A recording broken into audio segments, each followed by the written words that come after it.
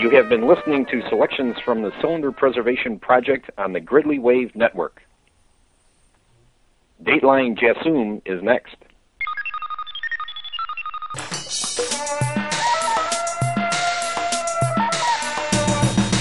On tape delay from the Barsoomian Blade Bureau in Chicago, Illinois.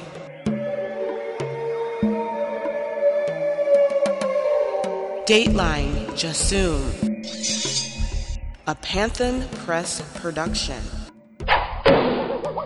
For the fans of Edgar Rice Burroughs and pulp adventure. Here's your host, Elmo. Welcome to show number 13. And I just now realized that I should have devoted this episode to the Monster Men, but I didn't. Instead, here's a little piece of fan fiction that I really like from Steve Geck, the hairy one, Wadding.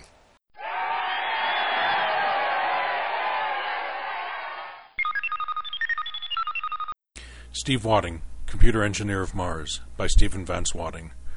I am a 40-year-old man. So far as I can recollect, I have always been at least a little bit overweight and at least a little bit out of shape. I was sitting in at a critical design review. I soon became so drowsy that I could scarcely resist a strong desire to lean back in my chair for a few moments' rest. But I knew that this would never do, as it would mean being noticed by the review board, who might call upon me at any moment. With an effort, I started to get up for a drink of water, only to slump back in my chair. I could hear the rustling of the transparencies on the overhead projector, but I couldn't move to look at the slides. Then I heard the review board questioning the presenter and knew that I needed to pay attention. You're saying the trajectory of the mass of the object is equal to the... With a superhuman effort, I strove to break my awful bonds. And then there was a sharp click, and I stood against the wall of the auditorium. By the light of the projector, I could see there before me my own body, slumped in the seat. There I sat clothed, and yet here I stood but naked as the moment of my birth. I realized I had become bored to death. Sure, that phrase is bandied about all the time, but I had never heard of it actually happening before. I walked out of the building and looked up into the sky. In the daylight, it shouldn't have been visible, but I could see the red speck that I knew to be Mars, and for me, a NASA engineer, it had always held the power of irresistible enchantment. My longing was beyond the power of opposition. There was an instant of extreme cold and utter darkness.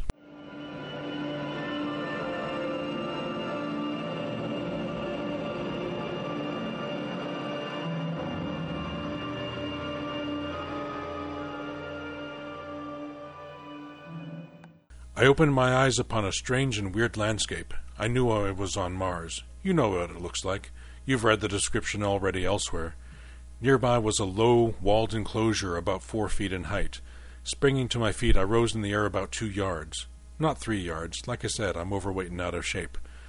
I had to learn how to walk again in the low Martian gravity. I worked my way over to the enclosure and looked over the wall to see that it had a glass roof and contained hundreds of large eggs. Some of them had already hatched, revealing scrawny, green, 6-limbed creatures. Get off my foot! Get off my foot! Engrossed in the activities of the hatchlings, I didn't notice the full-grown Martians who approached me from behind. I heard a rattle behind me and turned to see a 15-foot-tall creature riding a hideous mount and holding a 40-foot spear pointing at my chest. Several others accompanied it. What is your name? I leaped to get on top of the enclosure and wound up flying 20 feet up in the air and landing not on the soft moss on the other side of the enclosure, but on the glass roof, smack dab in the middle of the thing. Despite the lesser gravity, my weight was sufficient to break through the glass, landing me on my butt in the midst of the hatching creatures, who immediately attacked me. I leaped again and unfortunately landed in the middle of the group of adults who had attacked me, knocking one to the ground beneath me, stunning him. One of the others dismounted and drew a sword. I grabbed the sword from the fallen Martian and tried to remember what I had learned from my 3 semesters of fencing in college. I was never very good, but it always had a powerful parry. This stood me in good stead as it allowed me to block the first attack. However, my powerful parry had always had the unfortunate side effect of bringing my point way offline, so I was not prepared for the follow-up. I felt the sword cut through my chest and fell to the ground.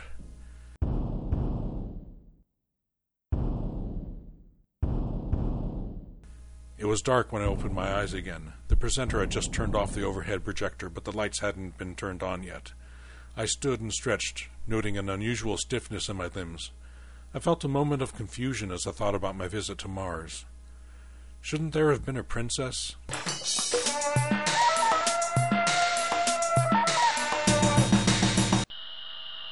This segment of Dateline Jessoom is being brought to you by Cantos Can, new and used pliers. For the best deals in all greater and lesser helium, see Cantos Can, located near the Tower of Lesser Helium. And remember, when other dealers can't make the deal, Cantos can. I wrote the following essay several months ago with the intention of submitting it to one of the fanzines, maybe the Burroughs Bulletin or Urbania, but I never got around to it, and so I present it to you here on Dateline Jessoom. My grandfather, John Long, was born in 1905 on Chicago's Great West Side. He used to insist that Edgar Rice Burroughs was black. A working-class white man from the highly segregated neighborhoods of early 20th century Chicago, Grandpa claimed that the opening pages of The Mucker described the area he grew up in and people he had personally known. I believed him without question. By that time, Grandpa had long since escaped to rural Wisconsin, where he built his own home, brick by brick, with the help of his Irish bride.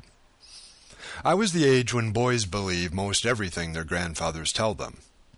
Everything, that is, except that the creator of White Skin of the Apes was black. Not that it would have mattered to me if he was. I spent timeless eternities in my grandfather's basement, with a bookshelf that opened doors to Barsoom, the Earth's core, and the heart of the Dark Continent. The skin color of the man who created those doors made no difference to an enthralled 10-year-old. A tour during the 2005 Dum Dum revealed that my grandfather, E.R.B., and Billy Byrne all grew up within blocks of each other, not far from where the United Center now stands, home of the Chicago Bulls. We motored through a neighborhood that is the latest example of the city's efforts at urban renewal. The housing projects of today look like townhomes, but remain inhabited by some of Chicago's poorest people, mostly African American. I think some must have wondered about all the middle-aged white guys with cameras on that school bus, taking pictures of vacant lots. I'm not sure where Grandpa got his impression of a black Edgar Rice Burroughs. Perhaps from a tattered and faded dust jacket photo. But he held firmly to the belief, even in later years, when I showed him pictures that proved otherwise. He'd just shake his head and say, "Ain't that something? A colored man." Having spent long years with the idea that E.R.B. was black, E.R.B. would remain black for my grandfather.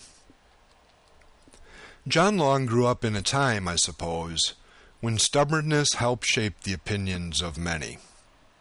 Petty prejudices and mistrust must have been colored by that stubbornness too, along with deeper hatreds in some. I doubt that my grandfather ever knew a black man on a first-name basis. I'm sure that he was relieved to have moved from the old Chicago neighborhood before they moved in. And I recall the look of silent horror on the face of his Irish bride, my dear grandmother, when they dropped me off at the dorm for my first year of college and discovered that my roommate was African American. Today when I read The Mucker, some descriptions bring alive for me the world that shaped my grandfather and those who lived in it with him. Outsiders do not trespass with impunity, Burroughs tells us.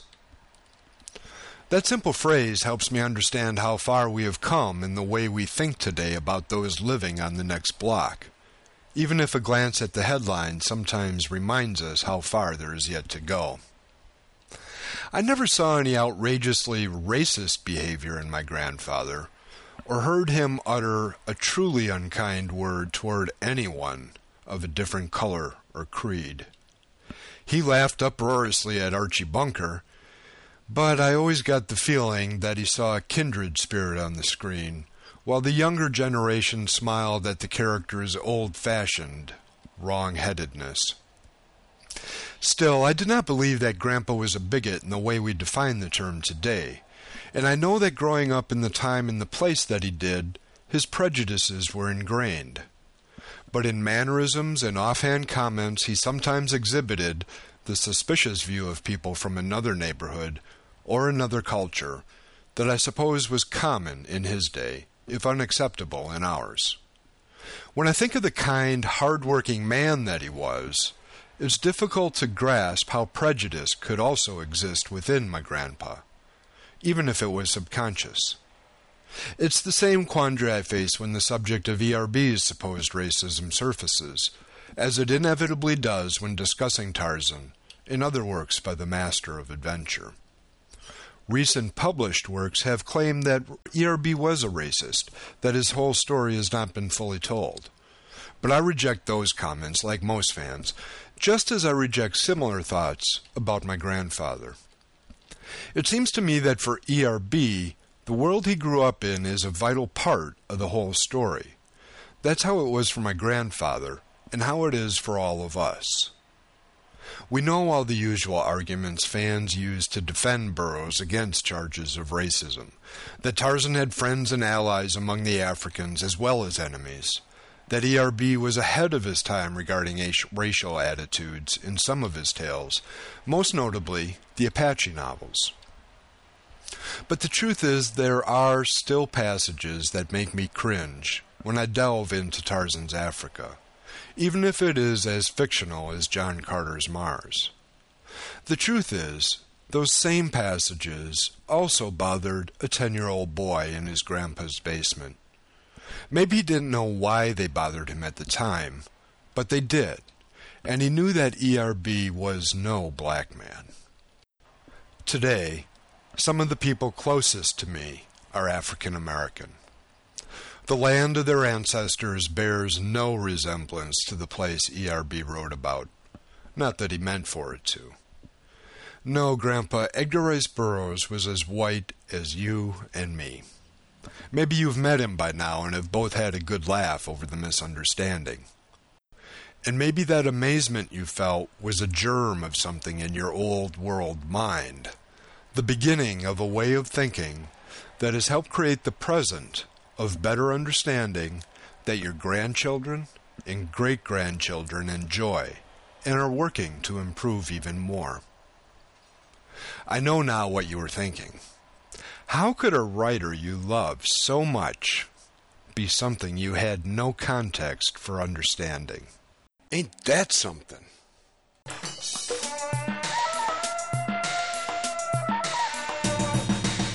Gak, thanks for sending in Computer Engineer of Mars. It was great. I also want to thank Ray LeBeau for helping out with this show, too. That commercial he wrote and read for me was just fantastic. Go check out Cantos Can Flyers.